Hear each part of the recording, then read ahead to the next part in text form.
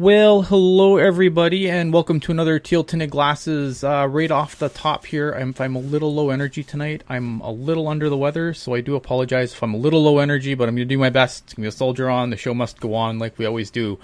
Tonight's just a two-man panel. It's me and Mr. Hockey Jerk. Mr. Hockey Jerk, how you doing? I'm doing well. How are you? Other than under the weather, I'm good. It's nice to be back. Yeah, it is nice to be back. Hello, everybody, and welcome to another Teal Tinted. I have muted the other thing, so that probably came through.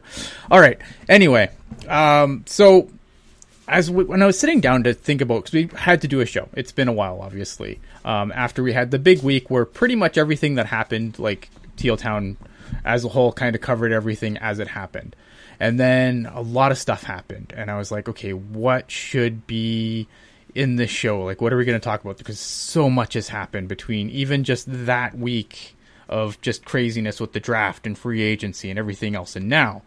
And I thought, instead of trying to cover all of that, because there's just too much, like we'd be here for 7 hours, and we always joke that it's going to be a 7-hour show and it's only like an hour and a half, but that show literally might be 7 hours.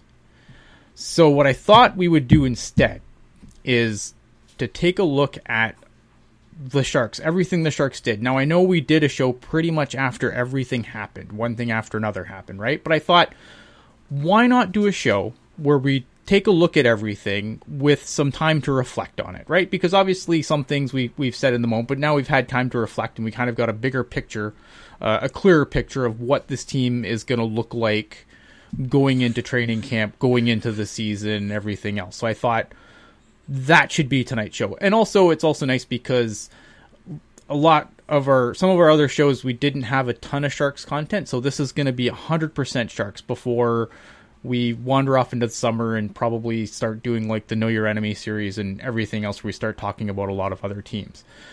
But instead of, before you know your enemy, you've got to know yourself. So tonight we are going to kind of give a recap and just some thoughts, reflections on where this team is at, and obviously news has happened that we haven't covered yet, so we're going to hit that too. So I don't know, does that sound like a plan, Jerk? I love it. All right. Yeah, all right. Obviously there's some chat about Evander Kane and the thing, and we are going to talk about that. I promise we're just not leading the show off with it, because I don't want to cry. So I thought, how about we should start with before the last time we talked, a couple things happened before the draft, and that was the Joachim Blichfeld deal, 1 year, 2-way, $750K, and then the Balcers contract also came out, 2 year, 1-way contract, 155 AAV, obviously 3.1 million total. What did you think about the Blichfeld signing? Because to me, this is a do or die contract for Joachim Blichfeld, because I feel like he's a player that I like a lot, and I want to say that like right off the hop. Joachim Blichfeld is a guy I really like, and I think that unfortunately when he did come up, he gets suspended, and obviously that kind of hurts his look that he gets in the NHL. But he's a guy that I still like, but he's also a guy who has to do something to stick on this team at some point. Yeah, I agree with that. I mean, and I'm with you as well. I quite like Joachim Blichfeld as a player, but as you've said, this is a situation where somebody needs to, whether it's him or whether it's somebody else, but specifically with him, like, you got to get something going, and he's only played 8 NHL games, scored a goal. You mentioned the suspension as well, but obviously a very good player in the WHL. He's come to the AHL and has been a very good player there as well. So you're starting to sort of get to that territory of like, okay, you don't have much less or a whole lot of runway left to work with here. You have to show that what you've done so far can transfer to the pros, and he's not done that, unfortunately, but I still kind of give him the benefit of the doubt just because he has only played 8 games. And I feel like he was one of those guys where it's like, oh yeah, this is one of our young guys and we're going to give him more ice time and blah, blah, blah, this, that, and the other. But then, we saw a fourth line with Patrick Marleau and Marcus Sorensen and Curtis Gabriel. So kind of hard to do anything. he is a player I'm optimistic about, but I do agree with you. He's got to get it going here pretty soon. I think. I mean, it's league minimum, so I honestly haven't given the contract much thought, just because the position the Sharks are in, you have to look at all these deals and say, okay, is this going to hurt them? Right. And this one obviously will not. So no, it's a two-way deal. It's exactly, and he's he obviously he is still exempt from waivers. So if it doesn't work out again, you can send him to the AHL and think about it some more. But I agree with you. It's time to get it going here. Yeah. Rudolph Balcers, I like the deal. I think Love it. Yeah, Love it. I don't really have any issue with the money. I think he's a guy who is going to get every opportunity with this team to succeed. Yeah, I agree with that. And I'll be honest with you, I've got him penciled in on my armchair lineup, if you will. I've got him penciled in with Nick Bodino and Jonathan Dahlen. And yes, that's the third line on paper, maybe, but I think those guys they'll all get. That's the one thing I give credit to. All the coaches the Sharks have had over the years is, unless your name is Tim Heed, there's a way to find ice time for you, and they'll find a way. They get second power play, penalty kill, all that. If the Sharks actually put out a decent third line, maybe they'll get even more ice time just on the basis of them being better. I quite like it. I still think this is a player, obviously very unproven at the NHL level, only 34 points in 92 games, but same thing. I mean, we saw what he did in Norway and the WHL, AHL. Same thing as Blichfeld. He's been consistent everywhere he's gone. And now it's time to take that next step to be a consistent NHL player. And Balcers is a guy I'm very high on, and so I'm interested to see what it's like, a full year. And we got to remember too, like he wasn't here for training camp at all. He was the waiver claim, had to go through all the immigration stuff, everything like that. And so he's finally going to get, at least with the Sharks, like a full training camp, full chance to sort of be at the same pace as everybody else. And, for a guy whose season started late, I thought he did pretty good. Yeah. And that's a great point about starting late, because with all the stuff that happened, no training camp, and then the immigration issues, obviously he did have he had a training camp in Ottawa before they decided to waive him, but yeah, to get him the way he came in, and look, he didn't I'm not going to say he lit the world on fire, but I thought he was more than serviceable, for the majority of the time. And I know that, again, some people may not be as high on him. I think there's something in his games that he definitely needs to work on. I don't think the finished product is completely there yet, but he's another guy who I just think, I think he's going to be counted on to contribute this season. And if he can at 1.55, that 1.55 could look really, really good in a couple years. Well, and that's the thing, is you're looking at that 1.55, and if he can get to where I think we're all hoping he can, maybe let's just say he's a bare minimum, a 15 goal, 15 assist guy, $1.5 million, that's perfect dollars. And even if he can, I don't know that he has 20 goal, 20 assist potential, but maybe he does. And if he can hit that, that contract is even better. And on the flip side of that, as I said with Joachim Blichfeld, you have to look at this contract and say, okay, if this goes bad, will it hurt us? And right. Even if Balcers ends up in the AHL after it's all said and done, yeah, okay, you're over the minor league threshold in this case, but it's not a contract that's going to kill you. No, that's true. That's a really, really, really good point. I don't want to go super, because obviously next would be the draft, right? I don't want to go super, super in depth here. I can list off who we drafted for everyone to recap.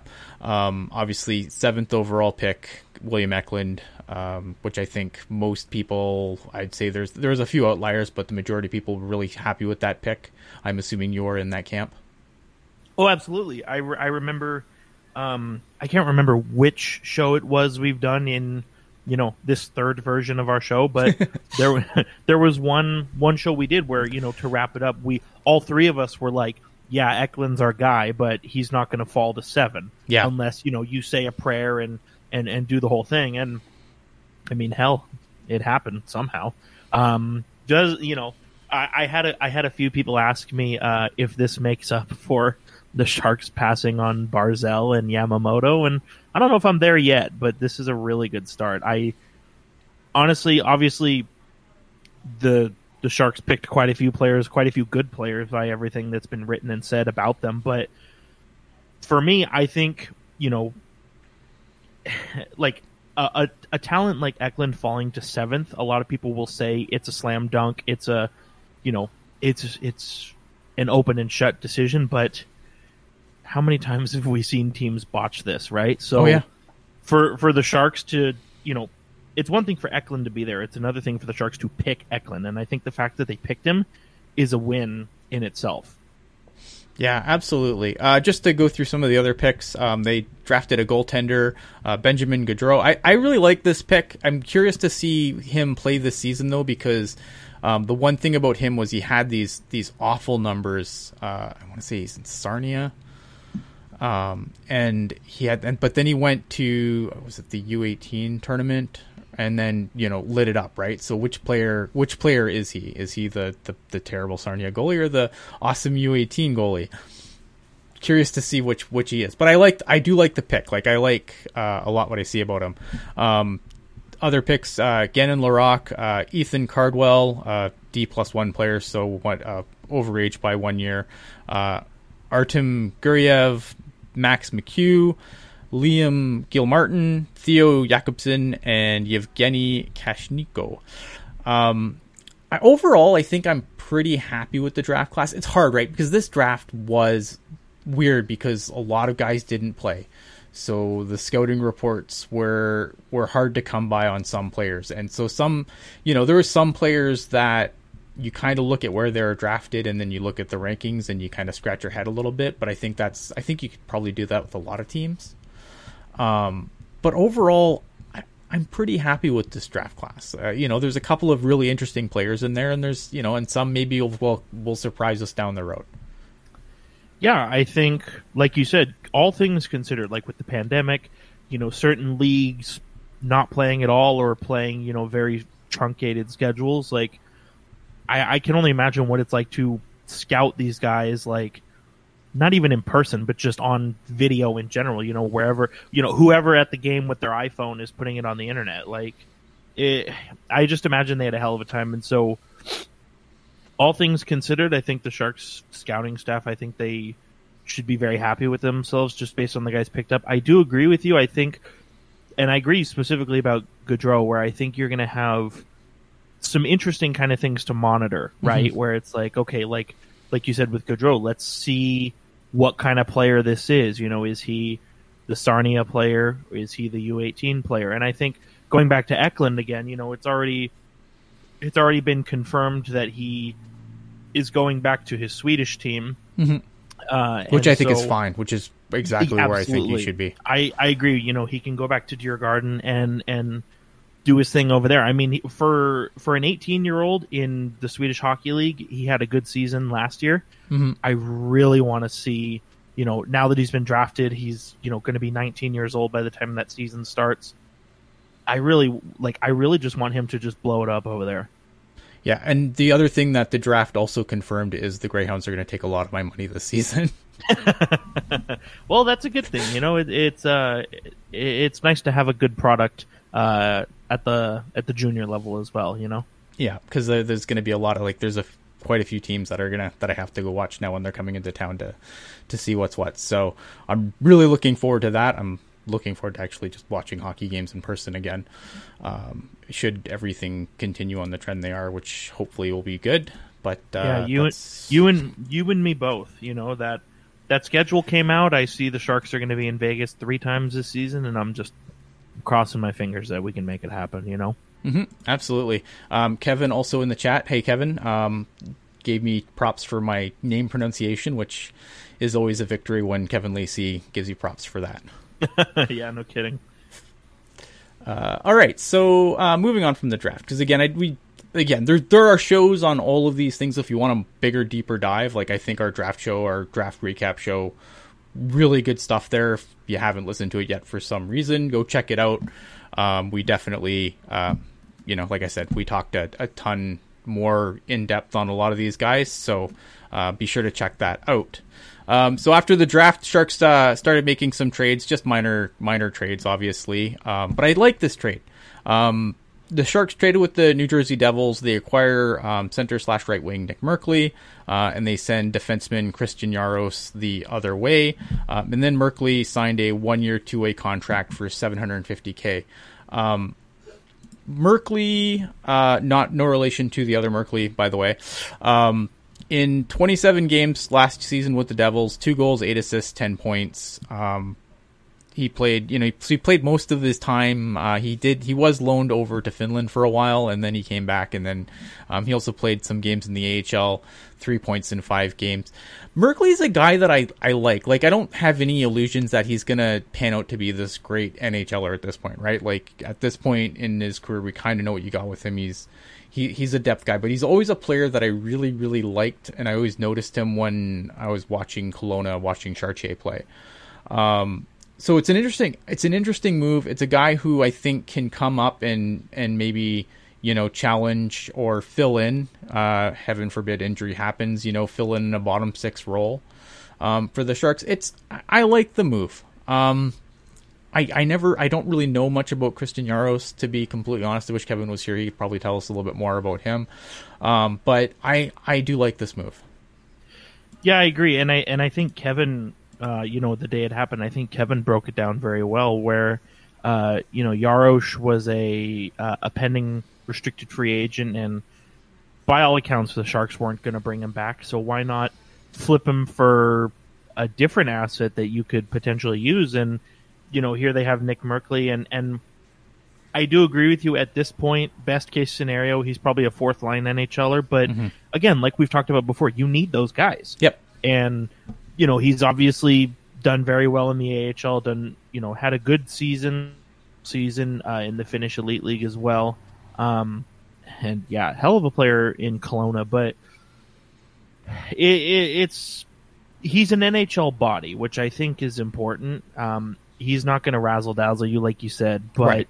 You can rely on him to play 4th line minutes, and I think you need that, because again, just look at the 4th line the Sharks rolled out last year. And I think he's another, and even if he spends the whole season on the Barracuda, again, he's the kind of guy you kind of want on the team. Like, Nick Merkley's a guy that has been pretty much universally loved wherever he's played.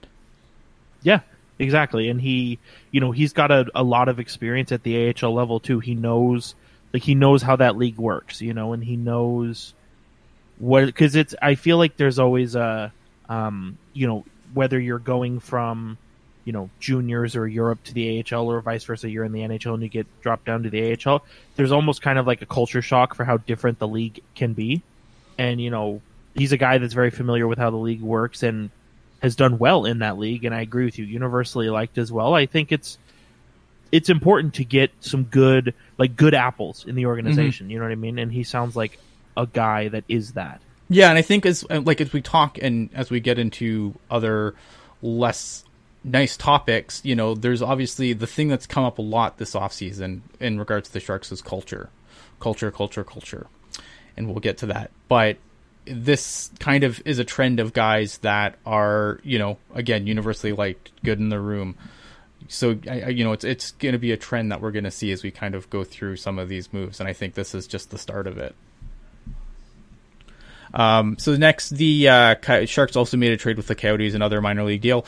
They acquired center Lane Pedersen for a 2024 4th round pick, and then Pedersen signed a 2-year, 2-way, $750K contract. Again, league minimum 2-way deal. Hard to get offended about that. Another guy who I don't know a ton about this this guy, but he did play half the season with the Coyotes and half the season with the Roadrunners when he wasn't on their taxi squad. So in 15 games played with the Coyotes, 1 goal, 2 assists, 7 goals, 10 assists in 16 games with the Roadrunners. So again, another depth guy who might be able to challenge for a bottom 6 spot, which I think there's going to be a healthy competition for some of those spots in camp this year. And again, if it doesn't work out, again, another guy who I think will fit in the Barracuda pretty well. Yeah, I agree with you 100%. I thought, when the trade came down, just giving up a 4th round pick for a player I wasn't too familiar with. I did. I was a little suspect of it when I saw it come through, I'll be totally honest. But as you do more research, you read about the player. I mean, kind of the same thing as Merkley. Like, very good in the WHL, very good in the AHL. The difference here is, Pettersson has yet to show what he can do at the NHL level. He's had a very small sample size, obviously, as you mentioned, only 15 games this year. And, he's not even, based on that, he doesn't even qualify as an NHL rookie because you have to hit 25 games. So he's really doesn't have a lot of work to show at the NHL level. But I think it's a good add. Like you said, it's another guy who can help the Barracuda, obviously with his skill, but then also with who he is as a person. And, if you are going to hold this open competition in the bottom 6, you might as well give guys who can actually earn the opportunity a chance at it, because as I said before, we've seen with these last 2 years, it's going to be an open competition in the bottom 6, and then nobody really, to borrow a phrase, nobody really grabs that brass ring, Yeah. And Kevin in the chat, who's not on the show tonight, unfortunately, but he is in the chat, and he says that Peterson plays all 3 positions, plays all roles. He's not great at anything, but not particularly bad at anything either. And Vince G saying that clearly the Barracuda are picking up all the players that used to terrorize the CUDA. So there's that. If that was the case, the Sharks need to trade for Andrew Mangiapane, am I right? Yeah, and Michael Bunting. Next on the docket, Martin Jones gets bought out. So, thank God. Yeah, no doubt. It was looking really critical when we got to the last full day, and there was a lot of doom and gloom, and then. I forget. I think it was Cap Friendly. Came out of nowhere and basically was like, "There's still time. There's still time. Don't worry. It's good. It'll be okay." I was really worried, because you're right. It got down to the final thing, and and the Sharks said, "Well, they're trying to, they tried to find, a trade or something, and they just couldn't find a deal for him." And I take that at face value. I think it's pretty typical for them. I don't think they wanted to buy him out. I think that at the end of the day, the salary retention plus sweeteners probably was worse than the buyout. Right. And, this was something that was really concerning to me because I thought, okay, when the Adin Hill trade happened, if you go back to that show, the one thing I said was that if this is just Adin Hill to pair with Martin Jones, then this is a disaster. And thankfully it wasn't that. Yeah, I felt the same way when I was out, when I saw the news come through. So I see Adin Hill is acquired, and I'm like, I'm thinking, hell yeah, man, Hill and Kozhinash, we're throwing Jones overboard. And then I saw Kozhinash was in the deal, and I was like, oh no, they've done it to us again. But you know what? What I think was the right decision prevailed. And we've said this so many times, but as far as buyouts go, this one is pretty tame, all things considered. When you look at some of the other things that happened this summer, yeah, right, and also worth noting this year that Jones. So somebody on Twitter, I feel bad, I don't remember who it was, but somebody on Twitter, they kind of crunched the numbers, and they said, okay, look, Jones and a $800K to $1 million backup is going to cost the same as the Jones buyout plus Reimer plus Hill. And so you're pretty much paying the same price either way, but with Reimer and Hill, you're getting a better goaltending tandem. Right. To me, I feel like if there was anybody who was a bit suspect of buying out Martin Jones, I would hope that information kind of calms that down a little bit and shows that it was the right decision. And, you know, I've seen people who say, well, the Sharks are projected to be bad for the next couple of years, so who cares if they have a bad goalie? But as we've talked about, and as Kevin has had things to say about this particular topic, but like, you could say what you want about the Sharks, but the way they're built, they have to try to be a contender. You know, whether or not you think they are a contender, they have to try to be. Yep. And you don't try to be a good team by having a bad goalie. Right, and that's the thing that, like, and that's the part that really stuck with me, right? Like, if you came out and said, look, we're bombing this thing and we're gonna strip it down to the bolts, whatever, then fine, keep Martin Jones. But that wasn't the messaging from the front office, right? And for Doug Wilson, a guy who says a lot of words but doesn't say anything, actually said a lot of words that actually meant something this offseason, which is weird. So, I mean, to me, I know Martin Jones was my favorite punching bag, but like it had to be done, right? And I understand the argument of now you've turned a 3-year problem into a 6-year problem, but again, those last 3 years, $1.6 million, I'm not sweating that. And that's also like when everybody's sort of in agreement that the cap is going to start going up again by that point. Right. And even if it doesn't, it's $1.6 million. I'm over it. Like, when you, again, look at some of the other buyouts that happened, like, teams would be begging to be $1.6 million in dead cap. Okay, so obviously the Sharks hit free agency. They grabbed James Reimer, 2-year deal, $2.25 million AAV. Just to go over his numbers quick last season. Reimer, obviously 33 years old, played 22 games last season with the Carolina Hurricanes. Obviously a much better team. 2.66 GAA, .906 save percentage, 15-5-2, and the stats that matter: win losses and overtime losses. James Reimer comes in to be the other half of our goalie pontoon, because I don't believe that there's a clear starter here in this. I think that's the one thing that stood out to me right away. Thoughts on James Reimer coming back? I like it. I liked Reimer when he was here back in 2016. There were a few people who said we should keep Reimer and get rid of Jones, and while I was not one of those people, I don't know that was the worst idea ever. I was not one of those people at the time, I'm sure, but yeah, I mean, in hindsight, I'd love to say I was that guy, but I wasn't. Right, and I just think it's a really good deal. Like, for what James Reimer is, like, I don't know that he's a 60-start guy, but even if you have to have him be a 60-start guy, like, that's a really good contract for a 60-start guy. And even if he is that platoon goalie, as you're talking about, where he's only going to get, maybe half the starts, that's still really good value as well. And like we said before with the goaltending tandem, the Sharks, by having Reimer and Hill versus Jones, they're actually saving money and yet upgraded the tandem. So I liked it, and I think Reimer, as short of a time as he was here, I think he was very vocal about how much he enjoyed his time here. Obviously, he has a really good relationship with Bob, which I think is important. And I'm excited. I'm excited to see what he does. On this team, he's going to have a chance to be a starter again. Obviously signed in Florida.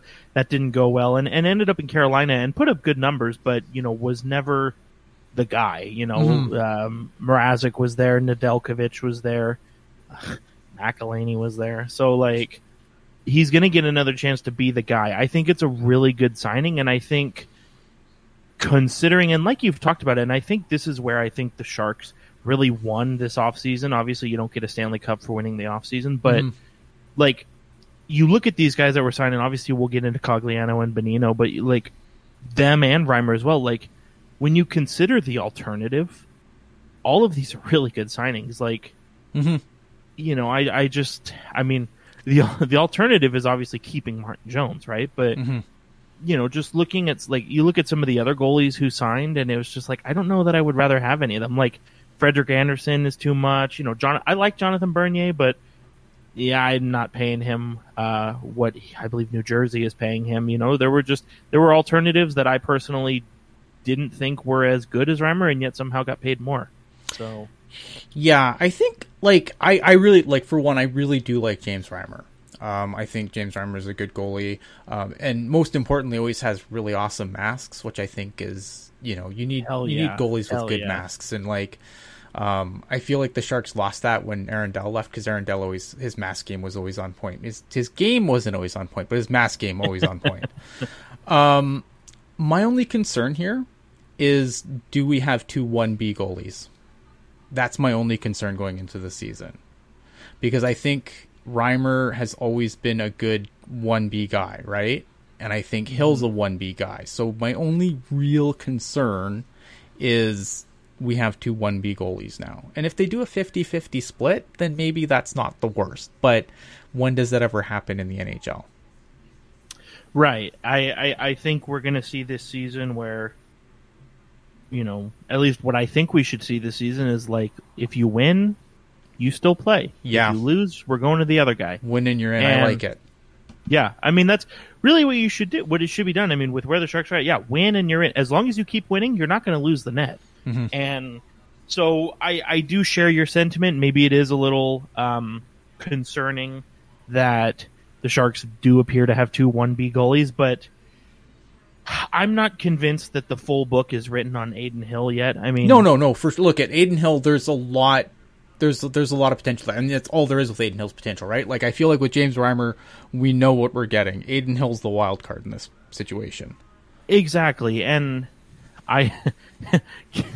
and the thing with Adin Hill, he's only 25, which is young for a goaltender. Right. No mistake about that. But also, too, and if you want to think about this as maybe a pessimist's point of view, even if Adin Hill tops out at where he's at right now, he's still a good goalie. Mm-hmm. The worst case scenario, in my opinion, is really not that bad. Yeah, no, and that's fair. That's absolutely fair. And Kevin in the chat saying, two 1B goalies got the Sharks to the conference finals in 2011. He's not wrong. It's fine. I think if there's that's my concern, right? I think it's fine. I still think when you look at the whole picture with goaltending, and then we'll move on to everything else. Adin Hill, you signed him to the 2-year, $2.175 AAV. Maybe that's a little high, but I still think with what Nedeljkovic got, I think that a good agent could probably have hurt the Sharks in arbitration had Adin Hill's contract gone to arbitration. I think that now, I obviously look at the numbers aren't the same, but because of the small body of work in both players, you could probably, I think a good agent could make a really good argument to get Adin Hill a little bit more money than the Sharks ended up giving him, which I think is fine. I'm fine with the number that Adin Hill got. And again, you look at that money again, and the important thing here is James Reimer, 2 years. Adin Hill, 2 years. So if this doesn't work, then in 2 years you press the reset button, and that's fine. And also, flip side, if it does work, by the time you have to pay Adin Hill again, Reimer's coming off the books. So you got some money. You get some money that you could move elsewhere. I agree with you. I think if it had gone to arbitration with a good agent, Adin Hill probably could have.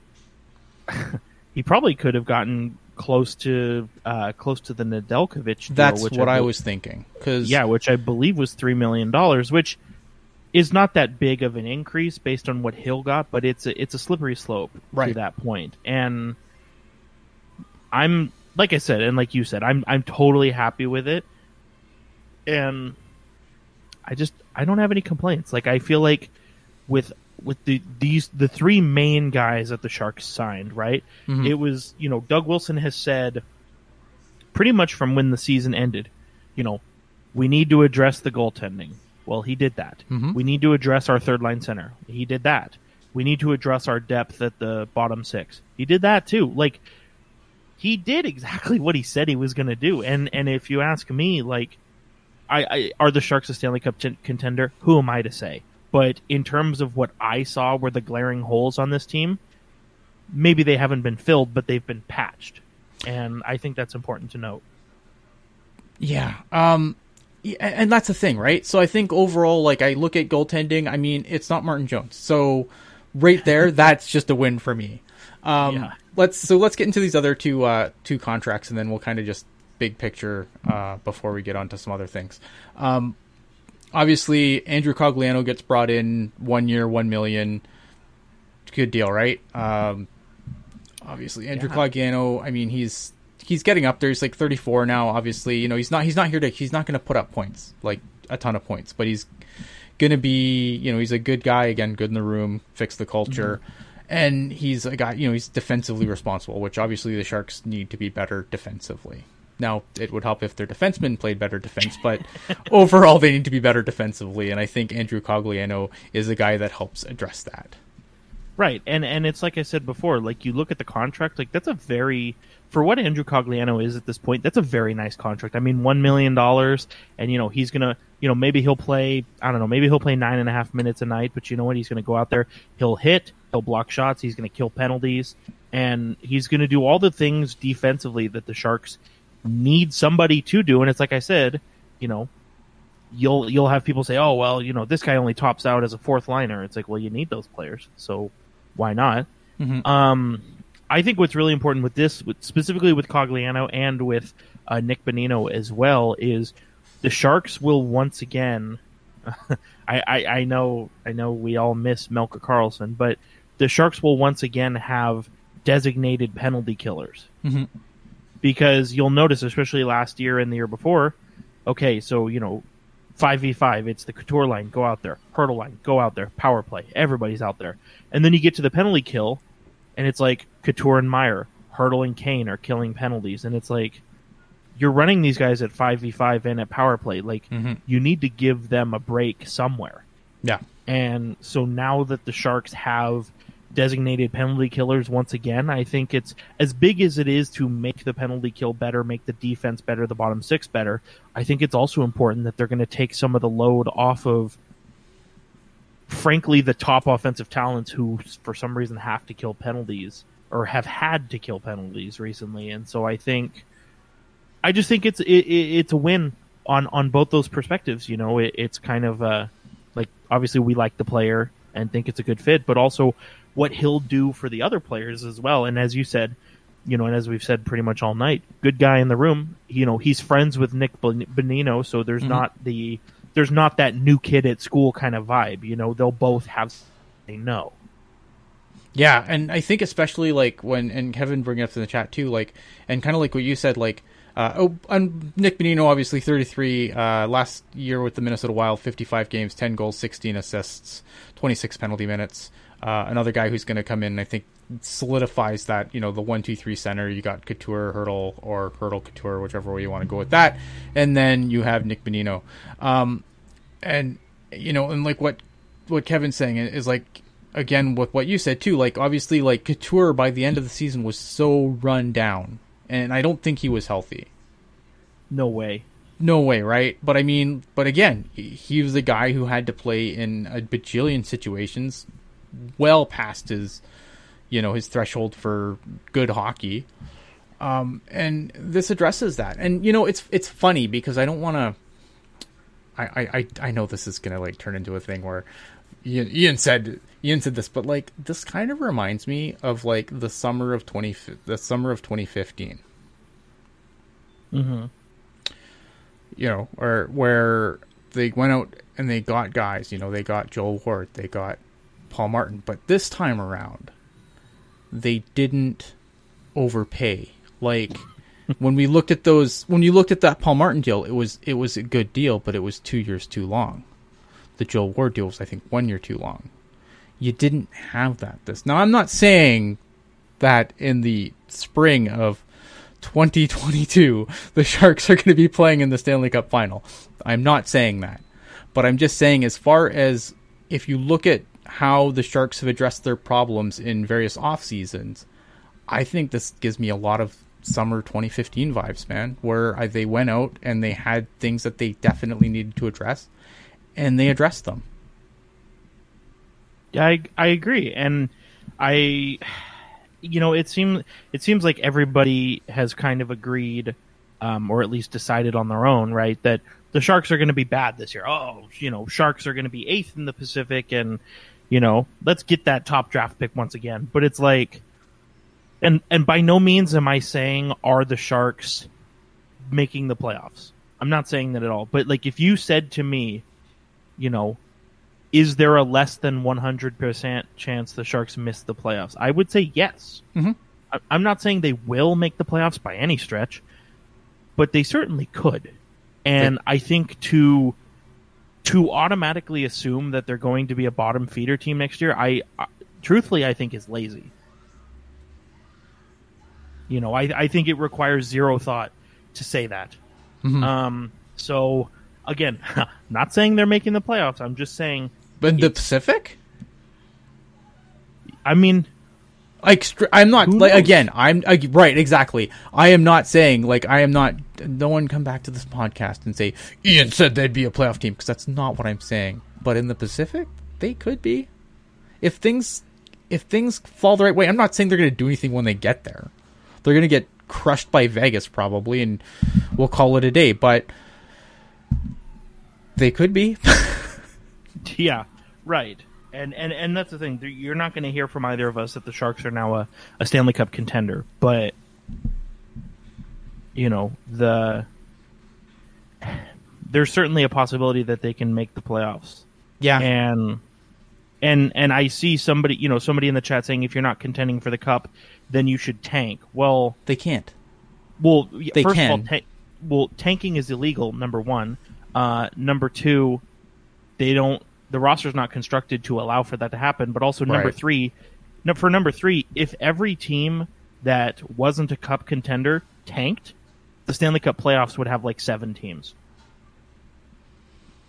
Yeah. Like, say what you want about, Montreal this year, or, the Florida Panthers, or, the Minnesota Wild. Like, you need 16 teams to have a playoff. Mm-hmm. So, and they all don't have to be good. Yeah. You just have to be good enough. Yeah. Like Vince said, if the Sharks do good, it's good, which is true. I have said this many times. If not, Shane Wright sweepstakes. Like, it's a win-win. I agree. Like, the thing that I think from, like, obviously, I agree. Obviously I want my team to be in a position to win the Stanley Cup. That is what I want as a fan. That's what everyone should want as a fan. But I also want to watch a decent team play. And there was times this season where the Sharks were not a fun team to watch at all. And they were many times an infuriating team to watch. And I like these moves because, again, does this mean that they're going to, go to the playoffs? Who knows? I'm not saying they're a playoff team, but I look at these players that they brought in, they addressed some holes. This team should at least be fun to watch. And that's, it's going to be a full season this year. I don't want to watch for now. For now, I don't want to watch 82 games of, the worst possible. Like, I couldn't imagine being a Buffalo Sabres fan at this point. Yeah, no kidding. Or what the Red Wings fans have had to go through the last couple of seasons. Like, I don't want that. Right? Like, as much as it would be better for draft picks and blah, blah, blah, blah, blah. But I still don't want to watch that. Like, I want to watch when everything kind of comes together for sure. But, oof. It's tough. Yeah, exactly. Like, I don't know. It's super tough. So and you know what? Real quick, to put a bow on that subject as well. Like, and we've mentioned this as well, but a lot of the last summer and last fall, because the NHL schedule was all messed up. There were a lot of folks who were saying, "Oh, this Sharks team is going to be bad," and who cares? We all know they're going to be bad. And then when the Sharks are bad, those same people were upset. Mm-hmm. So and you see a lot of people say, "Oh, the Sharks need to rebuild. They need to tank. They need to do this. They need to do that." I personally don't think this fan base can handle a Detroit or Buffalo level of suck. You know what? Here's the thing, though. But it goes back, because I think that's important. But at the same time, there's contracts that the Sharks that are going to be very difficult to move. if they want to move them, which I'm not 100% sold they even want to move them. I think there's some contracts they definitely want to move. But nothing they did this summer is going to affect, like, if they suck for the next 2 years, big deal. Then all those guys are gone and you reload with either players that come up through the prospect system that I think there's some players, again, that I'm really excited about, and then they come in and they take those spots. Or, you're still what have multiple years left on the Vlasic contracts, the Burns contracts, the Carlson contracts, the Couture contracts. Like, all those contracts aren't going anywhere. So nothing they did this summer offends me to the point where, like, you can't have your cake and eat it too, right? Like, maybe they're not a better team. Maybe they finish about the same place they finished this year. Nothing they did this summer is going to harm that. Right. And I think what people also don't realize is that if, as you said, those players that you rattled off, like, those contracts are not movable contracts. Maybe Couture, if he can, like, not be injured again this year. Like, maybe Couture. But as you mentioned, those contracts are pretty locked in, right? And and again, you've seen people say, "Oh, the Sharks need to rebuild." But I don't think what these folks realize is that to do that, you're trading Timo Meier, you're trading Tomas Hertl. You think 27-year-old Tomas Hertl wants to suck for 5 years? No, he wants to play his prime on a good team. Like, and that's the hard part is if, like, this year is going to be really interesting to see what they do with Tomas Hertl, because I think that's going to give you a big window as to what the overall plan is. And that's the thing, dude, is like, if Tomas Hertl goes to Doug Wilson and says, "I want the Couture contract," nobody can argue with that. No. He had really bad case of COVID last season and was still one of the best players. Mm-hmm. Like, he's legitimately a good player. And I'm all for keeping him. He's probably one of my favorite players on the Sharks, but if the goal for these folks is tear it down, rebuild, that's the player you're trading. Mm-hmm. That's the player you're trading. Because that's the player that's going to get you a first-round pick and an A prospect. Mm-hmm. No, I agree, and it would break my heart to see Hertl go. But if it goes, he go. I mean, it's business, right? Like, if he goes, like, but I look at some of the players on this team, and Tomas Hertl is not the guy that I'd like to see subtracted from it. That's the other thing. That's the downside to that, right? Is like, he's the most logical player to go in a rebuild situation, but he's also not a player, like, he's not a player you want to get rid of either. Like, he's 27. Like, he's perfect to be the leader of an up-and-coming team. Mm-hmm. But by that definition of the people who say rebuild, like, obviously the Sharks are not up-and-coming. And I really want to stress that again, because you have people saying, "Oh, we need to let our young players like Hertl take charge." And it's like, Hertl's 27. Like, he's not the young guy anymore. No, he's not been the young guy for a long time. And I like I said, I hate to even say it. I think he's a player that you, like I said, if the Sharks, like, next season, there's a 90 to 100% chance they're making the playoffs, Hertl's your guy. Play him everywhere. But if you're like, if the plan is rebuild, or if you suck again, you gotta offload him. You can't afford to lose him for nothing. That's it, right? And that's the concern, because you never want to be the guy that says, "Oh no, Hertl's not going to go anywhere. Hertl's not going to go anywhere," and then he goes. Like, because that's happened. We've seen that happen to teams before, right? Where they're like, "No, we'll take care of things in the off season," and then they're gone, and you're like, "Oops."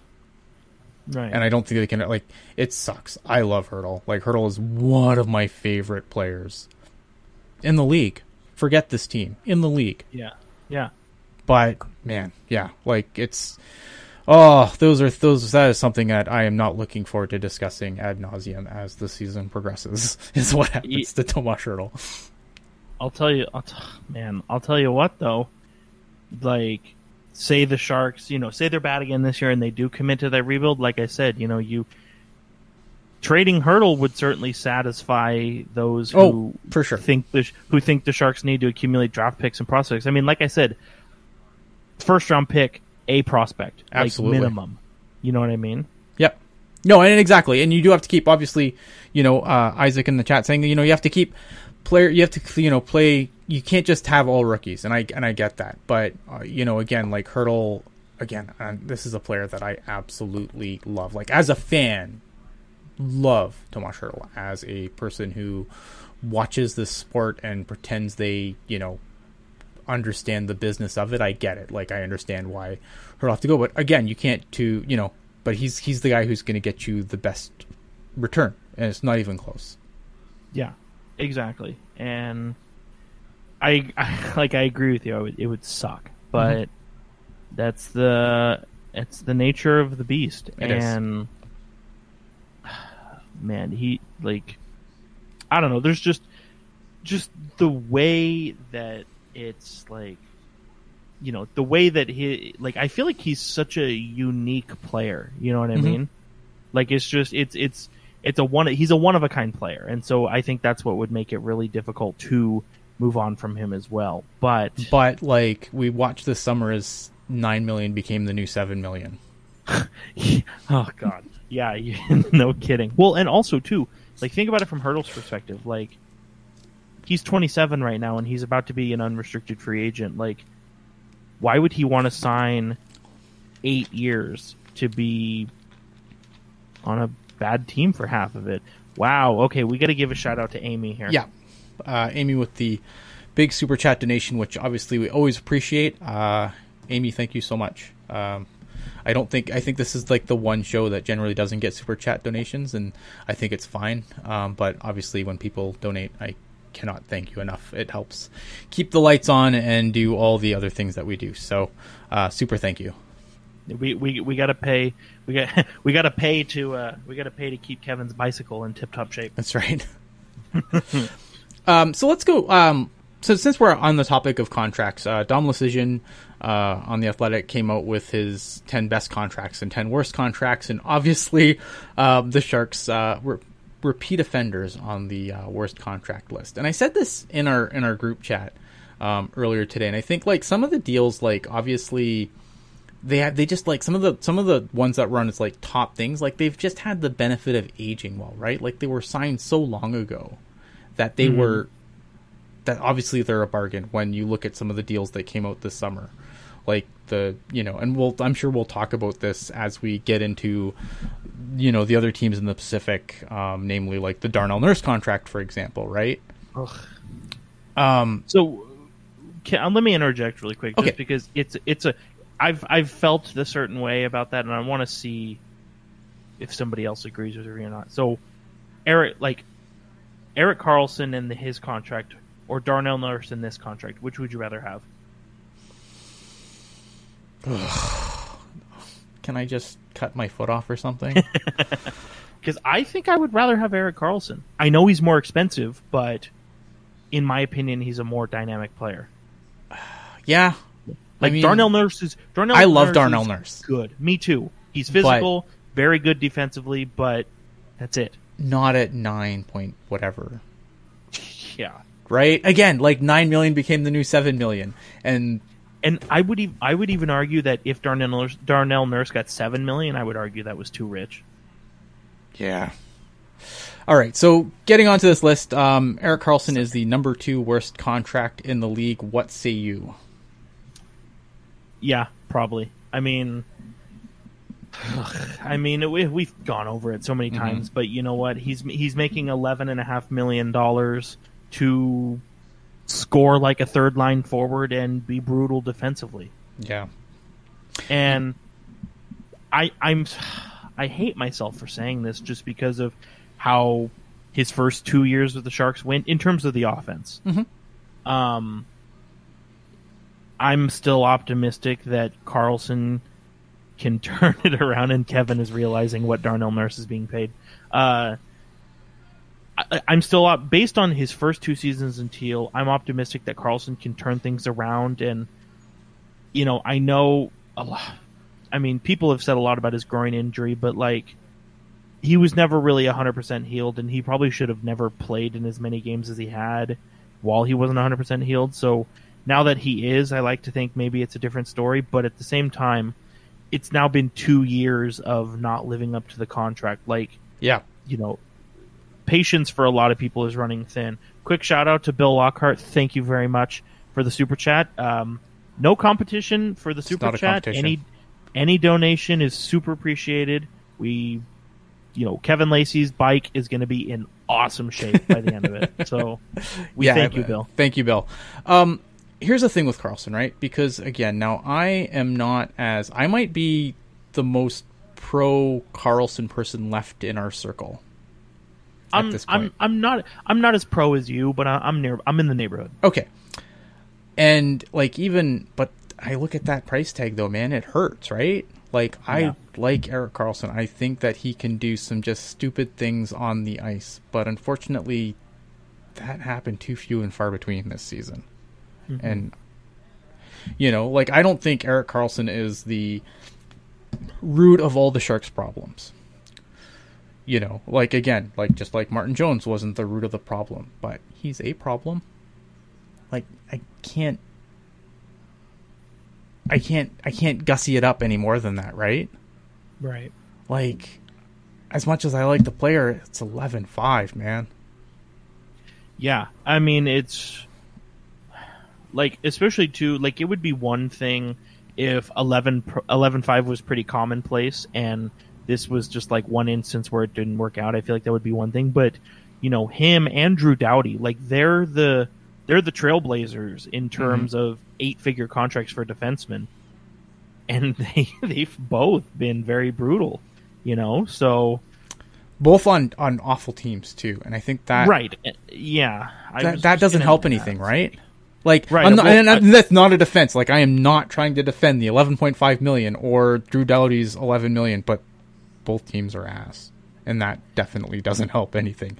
And are they the problem in either case? No. LA's been in a rebuild for a few years now, and they've accepted and said as much. Again, Erik Karlsson's not the problem on the Sharks, but he's a problem on the Sharks. Yeah, So let me ask you this, specifically with Erik Karlsson. Okay. And I'm not sure where I lie yet, but I'll ask you. Do you subscribe to the idea that if the forwards on the Sharks were better, Erik Karlsson would look like a better player? Yes, if players could finish, because obviously another player that I like a lot is Brent Burns, and Brent Burns' point totals were super down, and I think that obviously forwards not finishing definitely impacts the point totals, right? Because Erik Karlsson is a puck mover, he's not the guy who's going to wire it into the net from the blue line, right? That was never Erik Karlsson's game. He's the puck mover. He makes the play happen. If no one finishes, exactly. And again, really quick, shout out to Isaac. Thank you so much for the donation. $9.99. I love it. I love the symmetry with saying 6 is the magic number. Make your own jokes accordingly. Love seeing the donations, obviously, and like Ian said, I think we'll be the first to tell you that this show is definitely for a niche audience, and so to have this kind of support coming through, it really means a lot to both of us. So it's Yeah, I spent half the day throwing up, so I mean, this has made my day. Yeah, and honestly, for kind words, yes, is what does it for us. Monetary donations, that's great, but you're in another stratosphere. I mean, the things that have been said in the super chats, super touching, makes doing this, not that I would do this for nothing and smile and do it the whole time, but the kind words, means super world to me. Just the world to me. Right. Okay, so something else, and again, this is not this does not tell the whole story, right? Mm-hmm. But there have been so many times where Karlsson is in the neutral zone, mm-hmm. and or he's along the offensive blue line and fires a pass to a Sharks player, whoever it is, and they can't catch the pass, or they botch it, or something happens, and puck goes the other way and a goal is scored and say, well, Karlsson is out of position. And it's like, okay, by the clerical definition of position, yes, out of position, correct. But if the talent around him doesn't have to match his level, but could at least, sniff up there a little bit, like, you're not going to see as many bad moments as we have. Right. Now, and I think something that I do want to say here too, because I think before we get like too far, is that like obviously his offensive, like he still needs to be better defensively. Like yes. None of this is an excuse for some of the defensive player lack thereof. Like I'm not trying to, before anyone like, says, oh, but what about the defensive? You're right. Defensively, he has to be better. But I feel like offensively, again, like it's not, again, is he the problem? No. Is he a problem? Yes. And I think that's the, and the St. Louis series, Al saying in 2018 during the playoff run, he was explaining, yes, because he was playing on one leg. And the puck just kept going his side because they wouldn't pull him out for whatever reason. Like, there's things about Erik Karlsson that can be absolutely infuriating, right? Like, where he comes in and then plays the All-Star game and then misses a bunch of time. And, like, there's things like that, like, just, yeah, infuriating stuff. I understand where people come from. Especially because he was injured, played the All-Star game, and then, like he was on injured reserve playing the All-Star game. Right, like, that stuff, frustrating. And again, I don't want to get too far down this Erik Karlsson rabbit hole, but I just think, like, there are things where I think that would help the team and help him. Forwards finishing, like, obviously forwards finishing would help everybody. High tide raises all boats and all that, but at 11.5, it's hard to defend. Yeah, 100%. And that's, there, like you said, there's obviously like a lot of bad that comes with Erik Karlsson's game the last 3 years, but it's not all bad. Right. You have to, like, there's certain situations where you have to kind of read between the lines a little bit. And like Erik Karlsson is an easy scapegoat. And, I think, if Sharks fans want to say 10 out of 10 mistakes are his fault, I'm not going to tell you 0 out of 10, but I think it's maybe 6 out of 10, 7 out of 10, 5 out of 10, maybe. Yeah. So I had another question. Okay. Related to what Dom Lucian was talking about, not about Erik Karlsson anymore, because we don't need AJ dominating the chat talking about Erik Karlsson, how bad he is. We love you, AJ. How do you feel about Couture being 7th? Let's get there in a second, because I want to talk about 6 first. Okay, cool. Because number 6 is Marc-Edouard Vlasic, where everything's gone bad. Like, everything's bad. Like, there's not a whole lot. Like, Vlasic's another guy that I really like. Like, there was a time where I thought that Vlasic should have been the guy that got the C. Like, that's how highly I once thought of Marc-Edouard Vlasic. And I'm not saying he's a bad guy, but wow, has this game fallen off a cliff. And it's really like in Erik Karlsson, like, you say, okay, well, the offense was there, blah, blah, blah, blah, blah, this. Maybe Marc-Edouard Vlasic, you can't really do that because offense was never his game. Like, he was always just the shutdown guy. Yeah. And he was a guy, like, honestly, when I looked at those contracts, that when they were signed, at the time, I was like, Marc-Edouard Vlasic, like, that contract should age the best. I was less worried about Marc-Edouard Vlasic's contract than I was about Brent Burns when he signed his deal. Because Marc-Edouard Vlasic's a guy who obviously he was never a physical guy, right? And I thought that would work to his advantage. He's a stick-first defender, good first pass, but he can make, he can make the defense without, he's not a crushing body, right? He's a guy who's going to play your stick, and he's used to at one point in time. Very calculated, very smart. And at one point in time, he would get the stick, right? And then his game, like, completely fell off a cliff. And I can't explain it. I can't either, especially because, and how many times have you see the slow decline, right? And it's kind of like, okay, we all knew this was coming, right? Mm-hmm. But with Marc-Edouard Vlasic, it was like, as you said, he was shut down God for his whole career. And like, dude, I just remember when he was making just over $4 million, but he was like, and we thought, man, he got ripped off. Yeah, no doubt. And that 18-19 season where the Sharks went to the Western Conference Final, like, he definitely was not himself, but you look at his play and you could make the argument, you know what, maybe something's going on, maybe he's hurt, whatever. Everybody has a bad year. But then, not even bad, just like down year.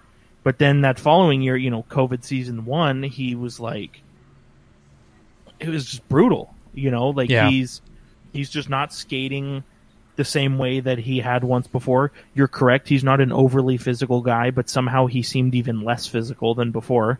And it's probably like everybody talks about Brent Burns. Everybody talks about Erik Karlsson and Martin Jones. And it's like Mark Edward Vlasic is like, that's probably like one of the sharpest declines we've ever seen, at least for me.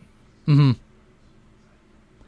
I love that player too. Like I would love to sit here and tell you that next year he's going to bounce back and he's going to be shut down God again, but that's the problem really with Vlasic. Like I look at these deals, like with like a guy like Erik Karlsson, I can tell you a way out.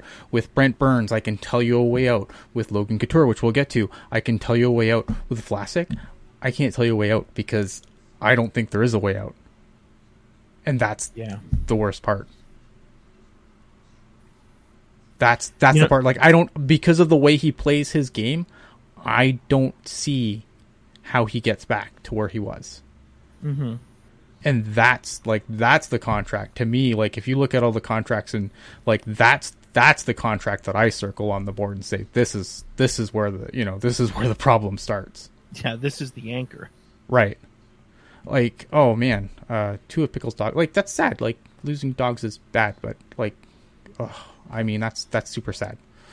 I'll tell you this though, and maybe this is, I don't know, maybe I'm just being delusional here, but like everything that's happened, like I still love Vlasic as a player.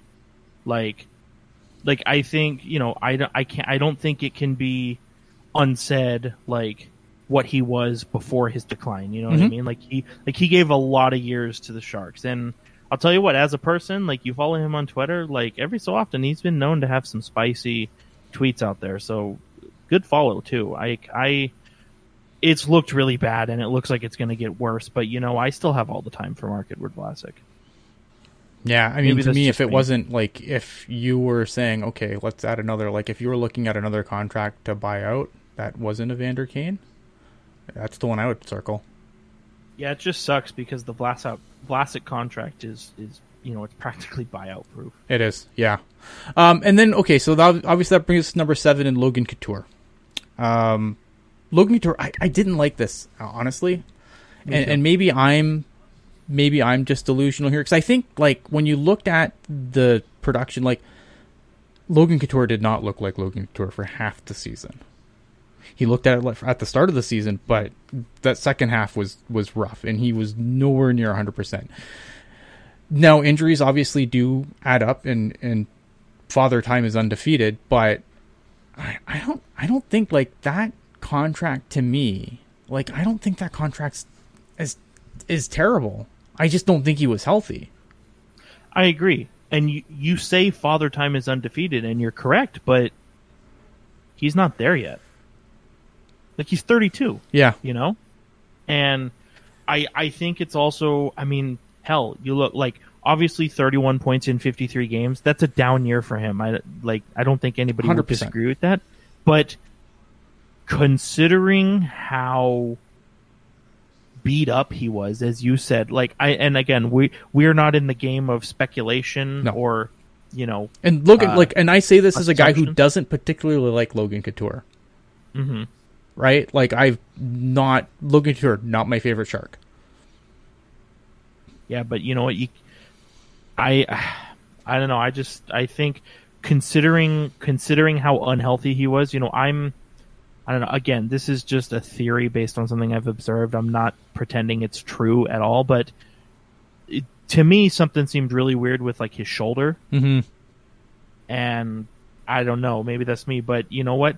let's not forget either. Like the first half of the season, he was leading the Western, corporate sponsored division in goals. Like he was the Sharks' best player the first half of the year. Yeah. And then he got banged up.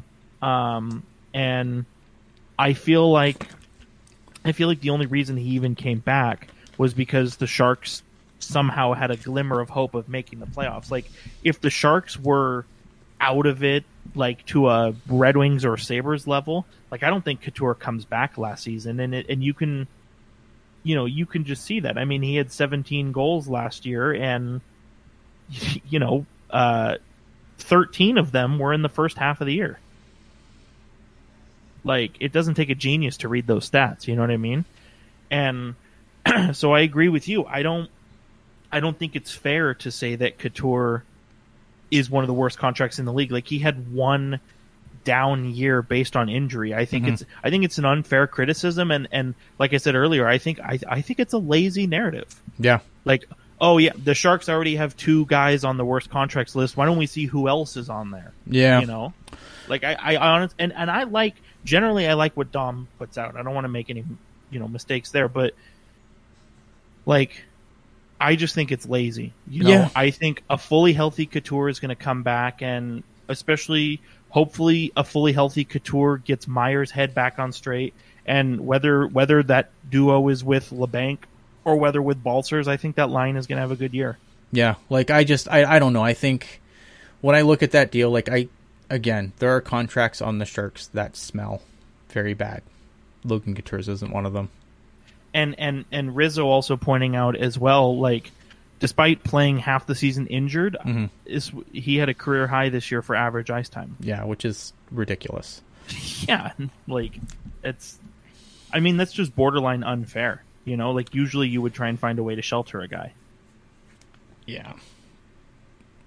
Yeah, I don't know. I think, like, I think I'm counting on Couture to have a bounce back year this year. Like, I think there's a few things that when we go into the season and, we'll say book it. Logan Couture's going to have a bounce back year this year. I have no doubt. As long as he can stay healthy, which, again, like, it's not like Logan Couture has had, like, super health issues, right? So, to me, I think book it. I think he's going to be fine.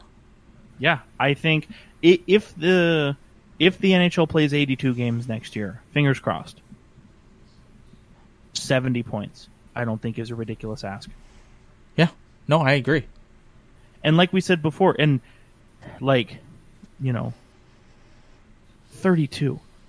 Like, you're correct when you say that Father Time always wins. But Father Time undefeated. But Father Time is not knocking on this door. No. Like, it's just, I don't know. It's just, to me, it's unfair and it's lazy to say a player has one of the worst contracts in the league when they've had one bad season and 11 good seasons. Yeah. No, like, it's just, I agree. Like, I understand, like, there's obviously a model that Dom's using, and I respect that. Again, this isn't me going after Dom Lucian here. Like, no, I like what Dom does. I like Dom. But I just think in this situation, I just feel like there's probably worse. I think there's clearly worse contracts out there than Logan Couture's, in my opinion. 100%, my friend. 100%. But anyway, wow. Okay, so we got here, and we have some time. So here it goes. The chat's been asking for it. They've super chatted us up, so I guess we have to do this. I don't really want to do this, but let's talk about Evander Kane. I know it sucks, right? Here, so I'm just going to quickly summarize the Evander Kane situation, and then we will go into it. So Evander Kane, obviously having some marital issues, to put it lightly, apparently in the process of heading to a divorce, and Anna Kane,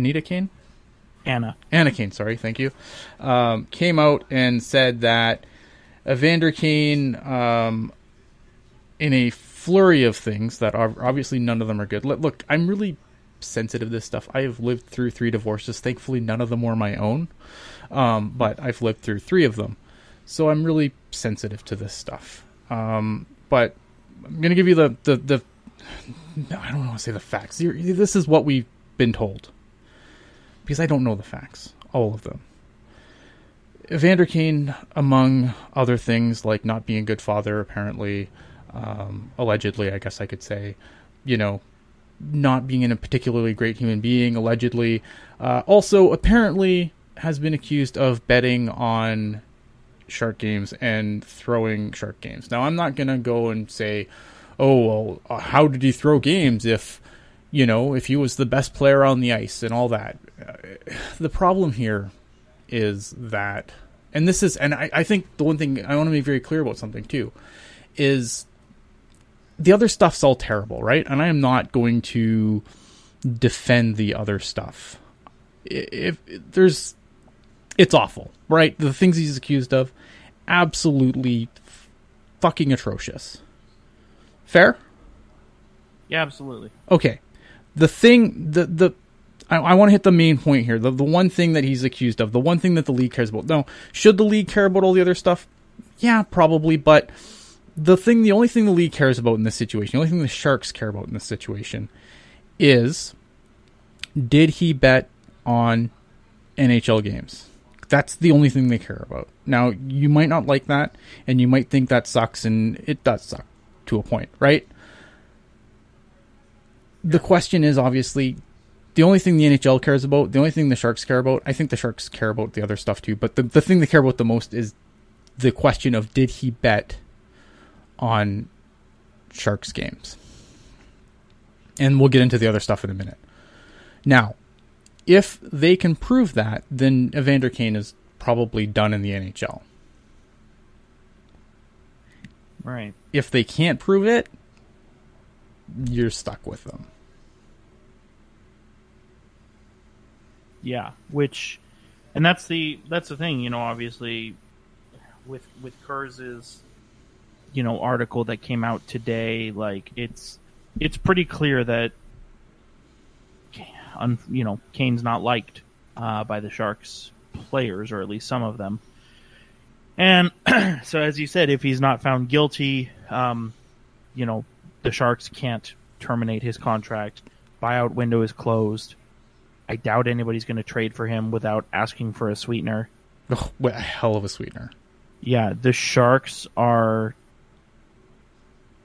They're going to have to keep this guy who has, by all accounts, and obviously nothing's confirmed, but by all accounts has torpedoed the dressing room. And I agree with Al. Everything is terrible. Obviously... Oh, 100%. And obviously, Ian is correct. The league is just on, did Evander Kane break a league rule and break the law by gambling on his own games? But federal offense. Federal offense, 100%. But all the stuff going on, is just, and we like to not swear on this podcast, but what the fuck?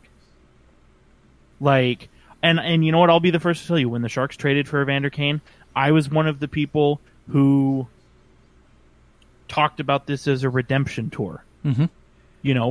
Kane is a different person. He's going to come here, around all these veteran leaders, be all business, be serious. And it seemed like that was the case. And you know what? The gambling thing, yes, it's a shitty thing to happen, but you know what? It's an addiction. It's an illness. For sure. And that's personal, and he needs to solve it on his own time, and that's fine. But that's not what we're talking about here. What we're talking about is the fact that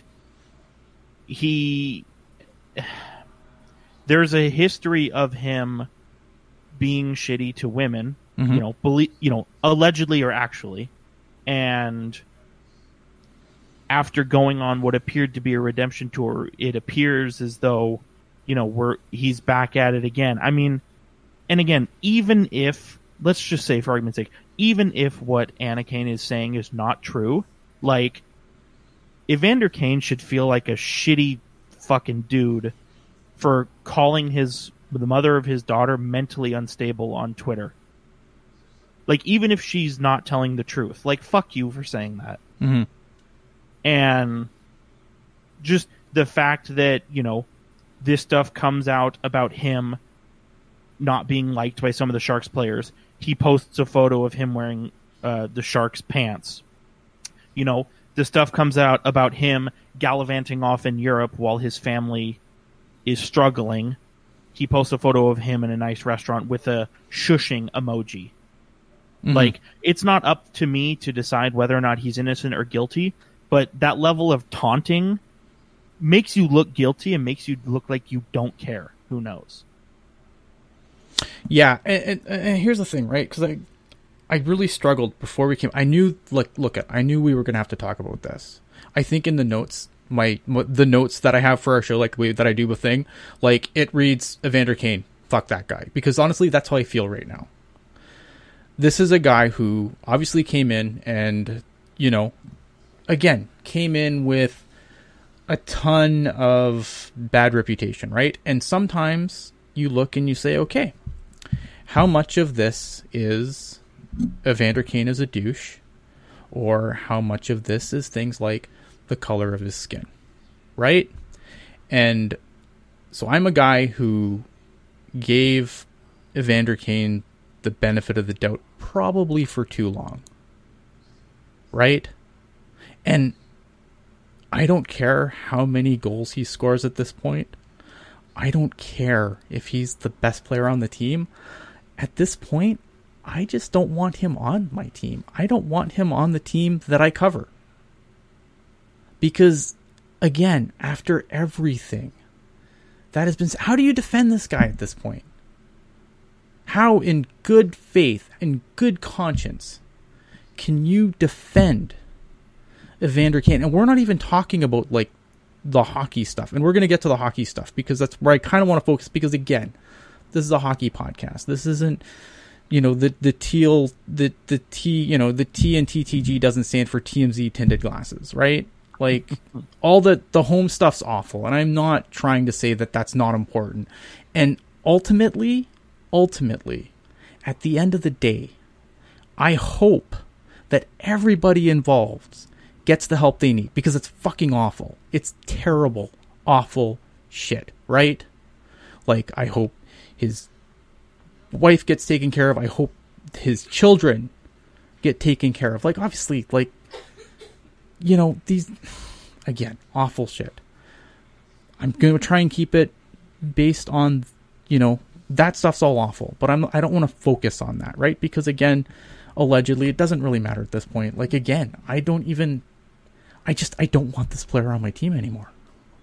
Exactly. And even if, again, as I said, like, all of the allegations, even if all of them are false, as you said, it's hard to defend him at this point based on the track record, right? Mm-hmm. Like, it's one thing to do shitty stuff and then go on a redemption tour. Like, you're allowed to redeem yourself. Absolutely. Oh, I 100% believe that. To do shitty things, go on a redemption tour, and then do shitty things again? Like, what the fuck? Mm-hmm. You know?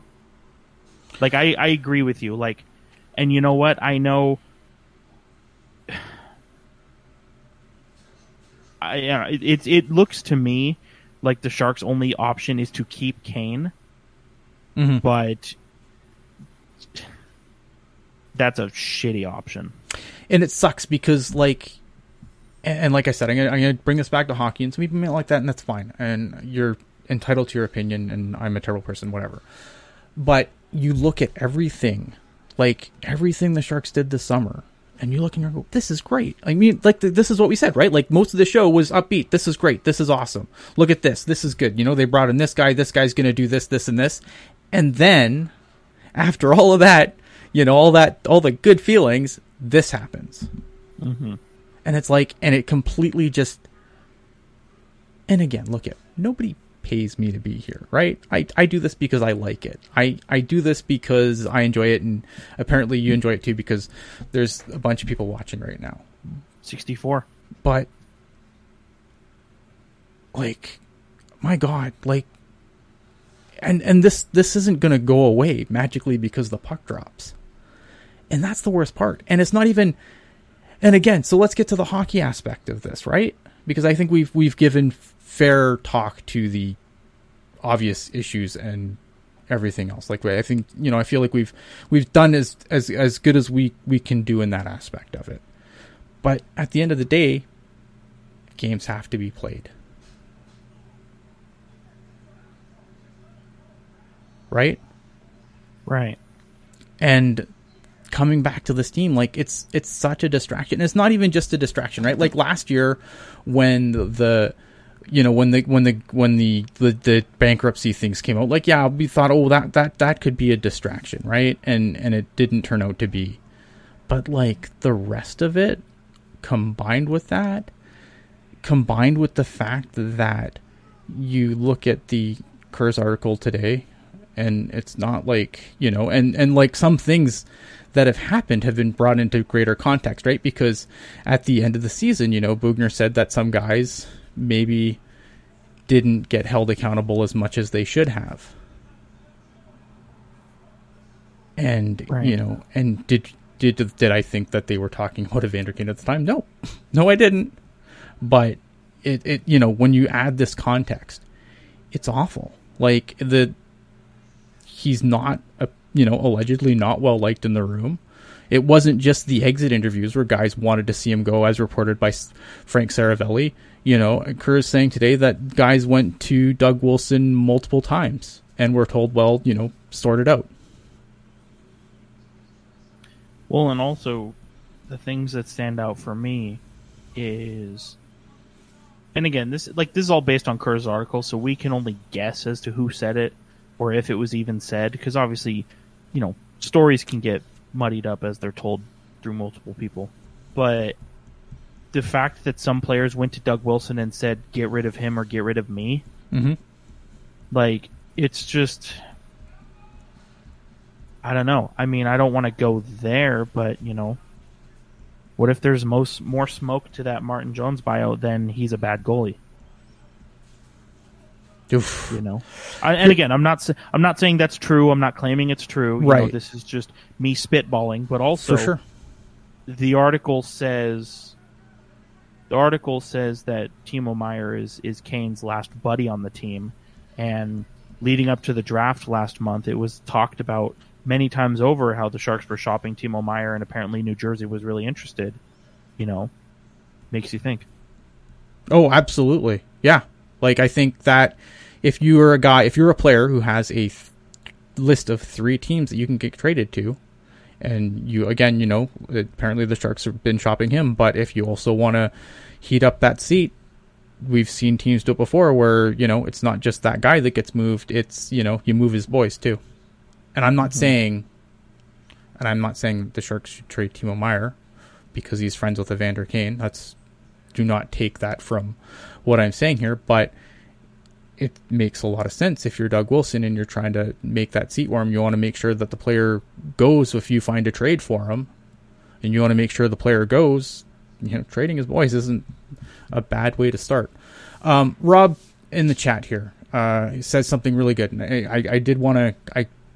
I think I tried saying this, but I didn't really articulate it very well. So he's saying, can we see a Mike Richards type settlement coming to be rid of Kane? Now, here's the problem with a lot of people are going to say, oh, well, if this is, if Evander Kane is such a problem, why don't they just get rid of him? Why don't they just cut him? Right? NHL contracts are guaranteed. Now, the LA Kings with Mike Richards, and I'm going to see if I can remember this correctly, and I might be wrong, so don't take this for 100% gospel, but the reason that Mike Richards has a huge penalty to the LA Kings was because they didn't have their ducks in a row. They just said, well, he got charged, so we're going to cut him, and then, before anything was proven, right? So Mike Richards' allegations were never proven at that point in a court of law, so they just cut him. And then the PA came back and said, no, you can't do that because he hasn't been proven guilty of anything. The same thing applies to Evander Kane here. Now, it's really easy to say, yeah, just cut him. Just get rid of him. The problem is that, this isn't football. You can't just cut a player whenever you want and just nuke his contract. And that's the thing is, and you articulated it very well. There's, to my knowledge, there are only 2 situations where a player's contract can be terminated. Number one, if it's mutual on the Correct. team and the player side. And I'll ask you this: do you think Evander Kane is going to say, you know what, keep the $28 million? I don't think so. A guy in bankruptcy is going to walk away from that. Yeah, from that money. No, not a chance. And the other way is, as you said, if you're convicted of a crime and there's evidence and a decision and there's cause. Mm-hmm. The LA Kings at that time, they were looking to get out of Mike Richards' contract. Absolutely. And they used, I think he was arrested for trying to smuggle cocaine into Canada or something. I can't remember exactly. But Smuggling illicit something drugs. Smuggling illicit drugs into Canada, I believe. And the LA Kings said, you know what? He's been charged with a crime. That's our window. Boom, terminate. And the NHL said, well, you can't terminate him without cause. And so that's why the NHL allowed the termination to go through, but there came with it a penalty, as you pointed out, Ian. And thing is, Mike Richards' contract was terminated in September of 2015. The Kings still have a salary cap implication from Mike Richards until 2032. Mm-hmm. That's a 17-year cap penalty. Now you look at it and you say, but it's less than $1 million. And you're correct, it's less than $1 million. But if you're a cap team, every penny counts. Yep. As I said, 1.6 isn't a big deal. That's what I'm saying. I mean, right? Like, what if I told you that the Sharks had a $900,000 cap penalty until 2038? Would you still feel that way? Right. No, obviously not. I mean, I don't know, and that's the problem, right? Like, you look at all the other stuff. Like, again, there's nothing good here. Like, I wish that there's a rainbow at the end of this crap, but there really isn't. Like, there's no. It sucks. The whole thing just sucks, and I don't know how many ways I can say it, right? I don't know. Like, the Sharks are unfortunately legally binding. The Sharks are stuck with Evander Kane, regardless of how you feel about Evander Kane, regardless of, if they come back and they said that if they can prove that he was gambling on, even if it's NHL games. Right. If he was gambling on any NHL games, it doesn't even have to be his own. Like, then Gary Bettman has the ability to terminate that contract and toss him out of the league.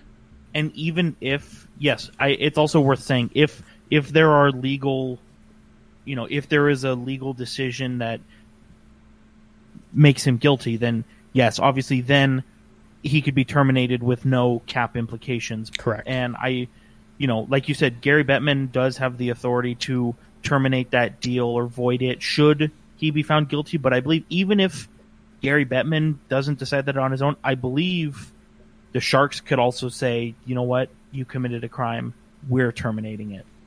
Yeah, again, the CBA is a huge legal document, so I don't want to say that I have the ins and outs of it completely. But obviously, like, if he broke that, because obviously, like, that, and here's the thing, like, I think that something that's also that needs to be brought up here, like, the NHL is counting on partnering up with various gambling sites and whatnot to increase revenue to get out of this flat cap hell that they're in, right? The problem is when you have things like this with, like, the Evander Kane allegations, because again, at this point, they're allegations. And it's not even the gambling doesn't even bother me. It's being the shitty human being that bothers me. Mm-hmm. Right? Like, that's the part that I'm fucking over. And it's also, you mentioned gambling. It's also worth noting, like, there's a reason why the NHL has been late. Okay, hold on really quick. So, Bill, what I was saying, just regards to the Martin Jones bite, I'm just saying, I'm spitballing, theorizing, like, what if Jones was bought out because he wanted to get away from Kane? I'm not saying it's true. Yeah, I'm just complete saying, hypothetical. like, kind of like totally, pie in the sky, head in the clouds kind of hypothetical conversation. Nothing is serious or truthful to that, just spitballing. Yeah. But, the reason why the NHL has been very late to the gambling game is because Gary Bettman is,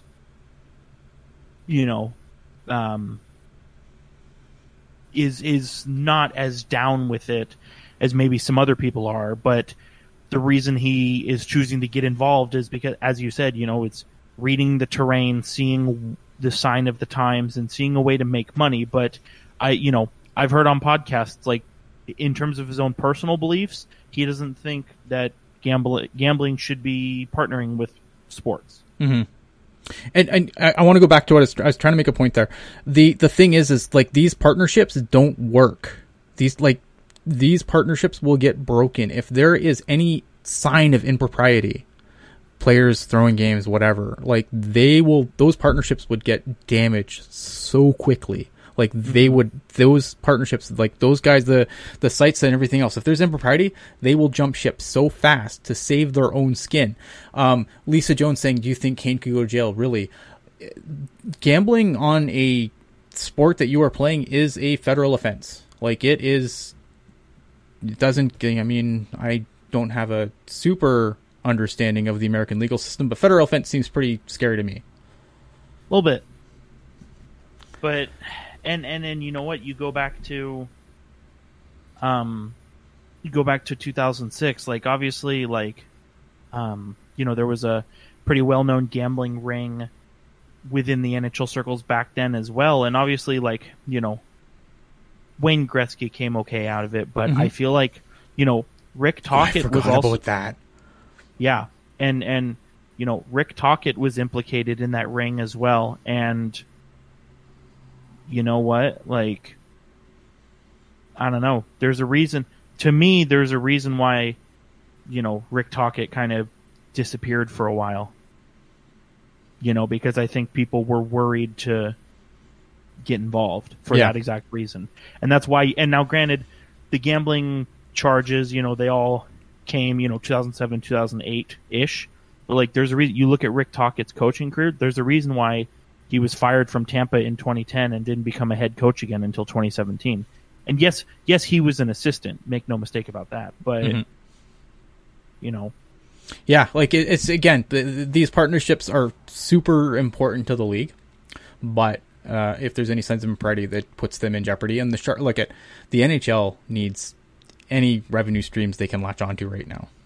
To if you want to see this cat move, they got to latch on to everything. So I hope, there's obviously a lot here, and I feel like we could be here all night with the what ifs and whatnots. But, like, I think at the end of the day, like, obviously my overall final take on this, and then I don't really hope we have to discuss Evander Kane for a long fucking time. My take on this is simple. The stuff that he's accused of is awful. I'm a father, and I couldn't imagine some of the things, like doing some of the things that he's accused of to my children. But I understand that addiction, and I also want to say this, like, addiction's a real thing. And I understand that, addicts do shitty things sometimes. I understand that from firsthand experience as well. But at the end of the day, to me, with everything, all of this together, the stuff at home, the stuff with the team, like, to me, at the end of the day, I have no room left for Evander Kane on this team. I have no capacity left for the benefit of the doubt with everything. Like, there's too much smoke here. There's got to be fire somewhere. I don't know where the fire exactly is, but there is way too much smoke for there not to be some fire. And with everything going on, some fire is too much at this point with this player. Agreed. Right? That's kind of my take at the end of the day. I hope, I'm sure that there will be people that will criticize what we do, because they always do, and they'll criticize how we approach this. And I did this, honestly, the best that I could. Right? I think we covered it as appropriately as possible. And if you disagree, I don't block, mute anyone on Twitter. Come talk to me. I'll talk. It's cool. I love having conversations. If you think that there is a better way I could have approached this topic, I'm all ears. But I feel like we did the best we could with what was there, with what we know, with everything that's going on, I feel like we covered it pretty much the best we could. And I hope that we did it to a level that made everyone listening happy. If not, again, come talk to me. Mm-hmm. And these situations are hard, right? And you want to... Absolutely. I feel like it's there's such a commitment to trying to say things the right way that, sometimes people may over correct and say something that, doesn't come off the right way. And like Ian said, I feel like we explained this and vocalized it the best we could. And if you disagree, send either of us a DM. We're totally happy to talk it out. Absolutely.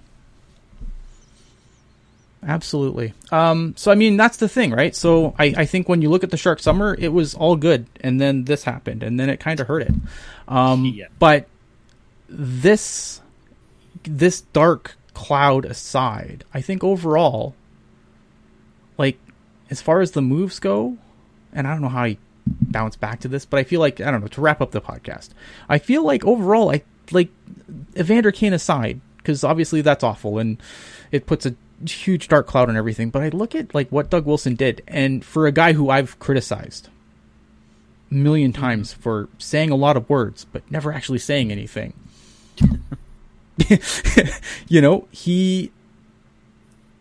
he came out, he did exactly what he said he was going to do. And I feel like as a Sharks fan, it's really hard to be angry right now.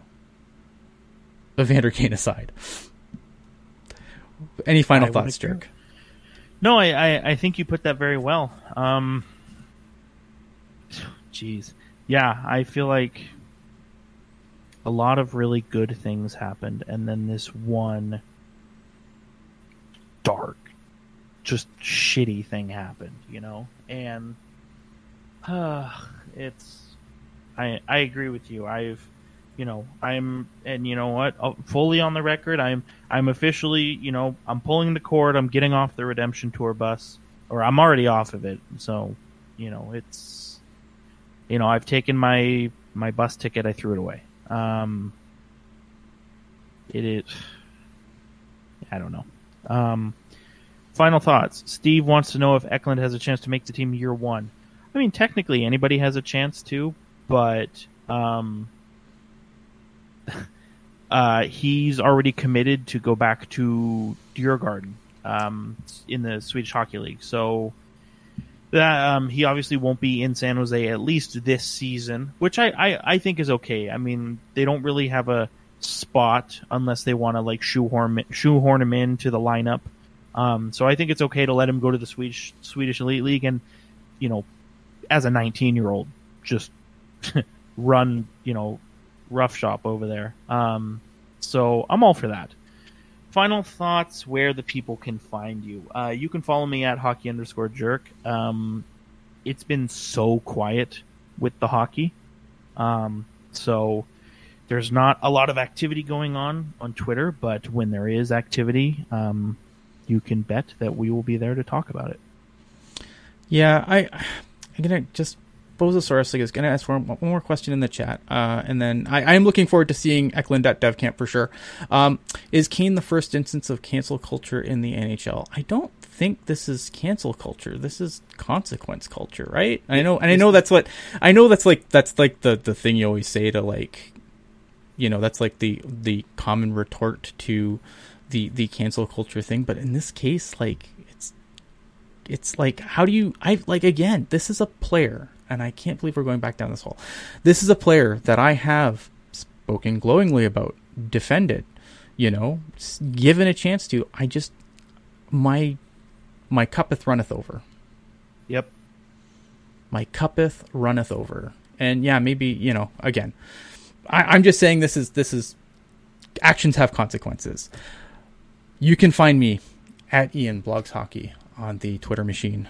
And again, you can always come and bug me on the Twitters. I'm happy to converse always. So if you have any issues with anything I said tonight, come talk to me. I'm sure we'll get it all squared up. I really appreciate all you guys coming out tonight and watching the show, the super chat donations, Again, super touching. The things it was, and again, it's not even the money that, I mean, the money's nice, but like the things that were said with the super chat donations, I can't express much how great that made me feel. Again, so I appreciate everyone being here. Do all the awesome social media stuff. If this is your first time here, leave us a comment, hit the thumbs up button, ring the bell, all the important stuff that you're supposed to tell your YouTube people to do those things if you haven't done them already. And we will be back probably in a couple weeks, and we will start looking at the other teams in the Pacific Division and try and, you know, again, we know our team. It's time to know our enemy. So I'm looking forward to doing that. I don't know what team we're going to start with. Maybe we'll do it alphabetically. Maybe not. We'll see. But I hope to see you all here when we do that. Once again, thank you again to everyone who watched, everyone who's listening on your favorite podcatcher. But again, and that's it. That's all. We are done. Have a good night, everybody.